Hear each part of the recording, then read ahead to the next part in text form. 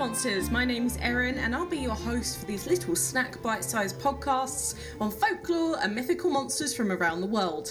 These podcasts focus on the actual cryptids, folklore and mythic monsters from global mythology, rather than focusing on the full stories of heroes and their big adventures. I'll also be dropping in some references that they have to recent culture and where you can see these represented in modern day content so that you can learn more and get as obsessed as I am about these absolute legends of the mythological world. This week we're heading back over to home with the European myth monster, the Nixie. The Nixie has many different names in different languages, but I'm going to stick with Nixie throughout this. I'll get into the others and their meanings later on. You know me and my etymology, it's my favourite, I'll get on it, babes. Nixie are defined as shape-shifting, water-dwelling, musically inclined spirits from Germanic mythology. Now, that does not mean mythology that is specific to Germany, but more the Germanic-speaking language countries. So that includes Germany, but it also includes all of Scandinavia. And actually, they are best known from Scandinavian folklore. Before we jump into our normal description segment, there are actually completely different descriptions based on their culture that lists them, and they all have different names based on where they come from, so I'll talk about these too, as I said. So it's actually a little bit tricky to describe them as a whole because of this, but the best way to think of them is kind of like a water spirit. I think that's the easiest way to think of them without any cultural influence at all. Now, the Scandinavians call Nixie Nokken, with the funny cross through the O, or Nack, with the umlaut over the A. They are described as half fish, half human, that lives in an underwater palace. Their most famous form is that of a naked man playing an instrument in a waterfall, usually a violin or viola. They play enchanted songs to tempt children and women into the water to drown them, and pregnant women were particularly susceptible to this. But that doesn't mean that men weren't tempted either. They would pick up the unsuspecting enchanted victim and carry them off into the water with them fighting for their life. Kind of staying in the same area, they also came up in Faroese folklore called Nika, and they primarily live in their most other frequent form, which is that of a gorgeous white water horse, which, kind of like the Scottish Kelpie, would lure in women and children to drown in lakes or streams. However, as well as a horse, it can be any type of four-legged animal, such as a sheep or a ram, for instance. In Germanic mythology, actually in Germany, they were called Nix or Nixie, which is what I'm sticking with. They were more of a kind of mermaid type creature, although considered a water spirit, half women, half fish, and they still sing and try to tempt kids into the water nearby. They were excellent dancers and also had the gift of prophecy, and they could even have children with humans and form full-on relationships. This description is awfully close to that of the Greek siren, the Selkie from other Norse mythology, or even that of the mermaid itself, but the siren kind of suits it the most with the enchanting and deadly song. So how do you stop a Nixie from stealing you off into its watery palace beneath the waves? So you could find out their name, apparently that was enough to cause their death if they heard it. However, not sure if screaming random names at the top of your lungs would massively help. What if his name was just Dave? How devastating would that be if you were calling out names like Lancelot and call out mythical names and his name's just David? Anyway, you could also treat them to 3 drops of blood, a black animal of some kind, so a sheep, something like that, some Scandi vodka, and some snuff. And no, I'm not talking about the films, and I'm not talking about the powder. It's called snus, which is like a wet snuff powder. If you drop this into the water that they live in, they would supposedly teach you their form of music. I don't know entirely sure what you do with it, I guess enchant your enemies to drown themselves. If they're in their force form and you're suddenly in the Faroe Islands for some reason, you can tame them much like Kelpies by either carving a cross on their back, kinda gross, or just harnessing it. Sounds probably easier than it is. They also get really depressed when they don't go back to their watery homes, so they can only chase you for so long. They were most active during midsummer or on Christmas Eve, or just on Thursdays. That sounds like my favourite kind of work schedule. So where did the term Nixie come from, I hear you ask? The word comes from Common Germanic, from the word neg, which means to wash. Neck in Swedish means nude, which is funny if you think of the term naked. Nikur, the Icelandic and Faroese term, means river horse, and the Old English word is Nikor, meaning water monster. A cool fact with that last one is that Nikor was the name given to the river monster in the epic poem Beowulf, so it's thought that the monster there was a Nixie too. Nixies are referenced in poetry from at least 1210 when they were noted in the epic German poem Nibelungenlied. However, oral traditions go back so much further, especially in Scandinavian and Germanic myth. There's actually a couple of texts talking about Nixie, including this lovely extract I'll read from Brother Fabian's manuscript by Sebastian Evans from the 19th century. Whereby the marishes boometh the bittern, Neckar the soulless one sits with his gitten, sits inconsolable, friendless and foeless, waiting his destiny, Neckar the soulless. Obviously, Neckar here is the Nixie being referred to. It's a lovely, lovely little poem that I found. There's another great folklore story from Sweden, which is that of water lilies. Now, in Swedish, they are called nix roses. I'm not even going to try and pronounce the Scandinavian term for that. This is because a father from the forest region of Tiveden promised his daughter to a nixie, who saved him by going to get them lots of fish during a really dry season or starving season, whatever. She refused to marry the creature and actually stabbed herself, threw herself into the water, and it stained all of the nearby lilies red from their lovely white colour.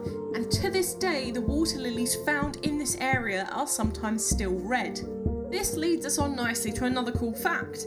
During the European Romantic era, which was the 1800 to around 1850, Nixie were actually looked at as the best potential partners for people. These creatures are so unbelievably beautiful that who could help but fall in love with them? And actually, they did fall back for humans, which is nice. As I said earlier, they could have possible human children with them. However, they don't usually end well, these relationships, mainly because the Nixie, after a time, cannot bear to be away from its home and will return to it, leaving their life with their partner no matter how much they love them and their children. Is really, really similar to the Selkies in the way that they affectionately love their partners, as well as posing as a threat to them. Over time, when Catholicism took hold, they adapted this for their kind of narrative, and the Nixie was made to have a desire for Christian redemption and having an immortal soul. Their music was apparently a protest against being excluded from the church, and anyone who stopped and heard them or even helped them would feel an overwhelming pity for them as a godless creature. Now, on to cultural significance. For art this week, unusual, but I've actually got a few. I can't believe it.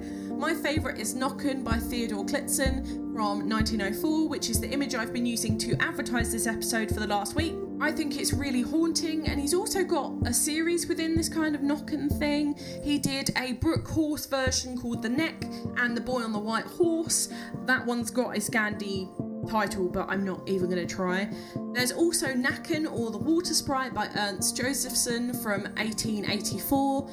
Nakken och Ers Dottra by Nils Blommer in 1850, which shows them with the 9 daughters of Aegir and Ran from Norse myth, if you know that myth.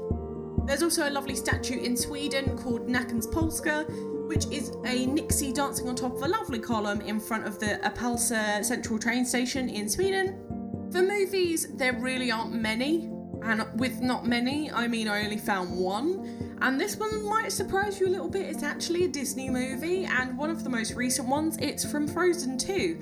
And I know what you're thinking, Erin, there are no weird music playing monsters in Frozen 2, just a bunch of singing reindeer from that one really, really good scene with the 80s power ballad. No, think harder. The horse that Elsa rides to Atta Holland, which is that weird mythical place she goes, is actually an Ixie. Or, as they call it in the film, Knock. It's a water horse. I struggled to find any TV for the monsters this week. How crazy is that? I don't think we've had a single week where I've completely neglected TV, but there's literally none here. If anyone does know any, please reach out and let me know. For video games, there are quite a few, including Valheim, Pathfinder, Dungeons & Dragons, where they're actually a pretty big deal, and most people kind of know them from there actually. And lastly, a Swedish horror game, Unforgiving: A Northern Myth, which looks unbelievably good, but way, way too scary for me. The book recommendation this week would be more of a poem recommendation. You probably know where I'm going with this one. Have a look at Beowulf if you've not read it. No one knows who it was written by, but it's one of the most incredible feats of Old English and European scripture, and it is an incredible story. For my actual book recommendation, it would be Norse Mythology by Neil Gaiman. Now, Neil Gaiman is known for Coraline, Good Omens, and other kind of creepy Tim Burton style stories, but Norse Mythology is just such a good book summarising all of Norse myth, which the author has already written loads of books kind of surrounding and about it, so highly recommend. Now it's time for Do I Think They Existed? Much like the Kelpie, the Kappa, and any water-based monsters we've covered in the past on this podcast, and there've been a lot, it's been quite tricky to nail down if something like this could exist, or maybe even exists. I think this one is kind of more similar to the Kelpie, especially because the horse thing, the Selkie, the Siren, or maybe even the Banshee that we covered 2 weeks ago now, where they kind of dwell near shallower depths of water as more of a warning to children and the vulnerable to stay away from lakes and rivers. And we all know that in Scandinavia at least, the lakes there are the fjords, which are particularly deadly due to their temperature. That might explain the kind of shock factor too. Maybe they just kind of hallucinated these monsters as they went into shock and drowned. Not a very nice image, but something I can kind of picture imagining. But who knows, it might be a Nixie out for revenge, or just a laugh because they thought it was a fun idea to pull your leg. I can't say that I've ever been swimming in the fjords, and I don't think I ever will. Fun fact is that actually one of my friends at my previous job actually swam in the fjords for fun. She did big swims outside in horrible temperatures. And I thought she was mental, and I still do. Marit, if you're listening to this, I still think you're insane. Well, that was a cool one, right? I know I talked about this earlier, but the image that I advertised this episode with initially tempted me to do this creature, mainly because I love anything to do with water-based stuff. This is so old now, I sound like a broken record. I love water-based stuff. But generally, I think this monster is really cool, and as it's in a lot of mythologies, it's even better.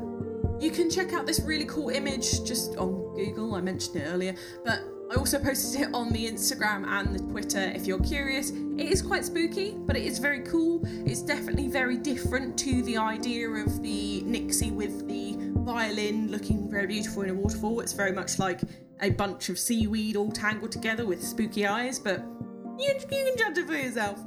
Next week we're staying in Europe, but we're technically going up fully to Scandinavia to celebrate me booking flights to Denmark to see my lovely colleagues. Thank you, vaccine! We're going to be looking at the legendary Jotun from Norse mythology, some of the most famous monsters from this mythos.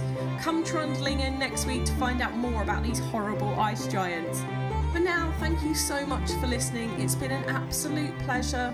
If you enjoyed this podcast, please give it a rating on the service you're listening on. I've got the Twitter for any questions or suggestions on what monsters to cover next, and I'd love to hear from you. The social media handles for TikTok and Instagram are Myth Monsters Podcast, and the Twitter is Myth Monsters Pod. All of our content can be found at mythmonsters.co.uk. So come join the fun and share this with your pals. They might love me as much as you do. But for now, stay spooky, and I'll see you later, babes.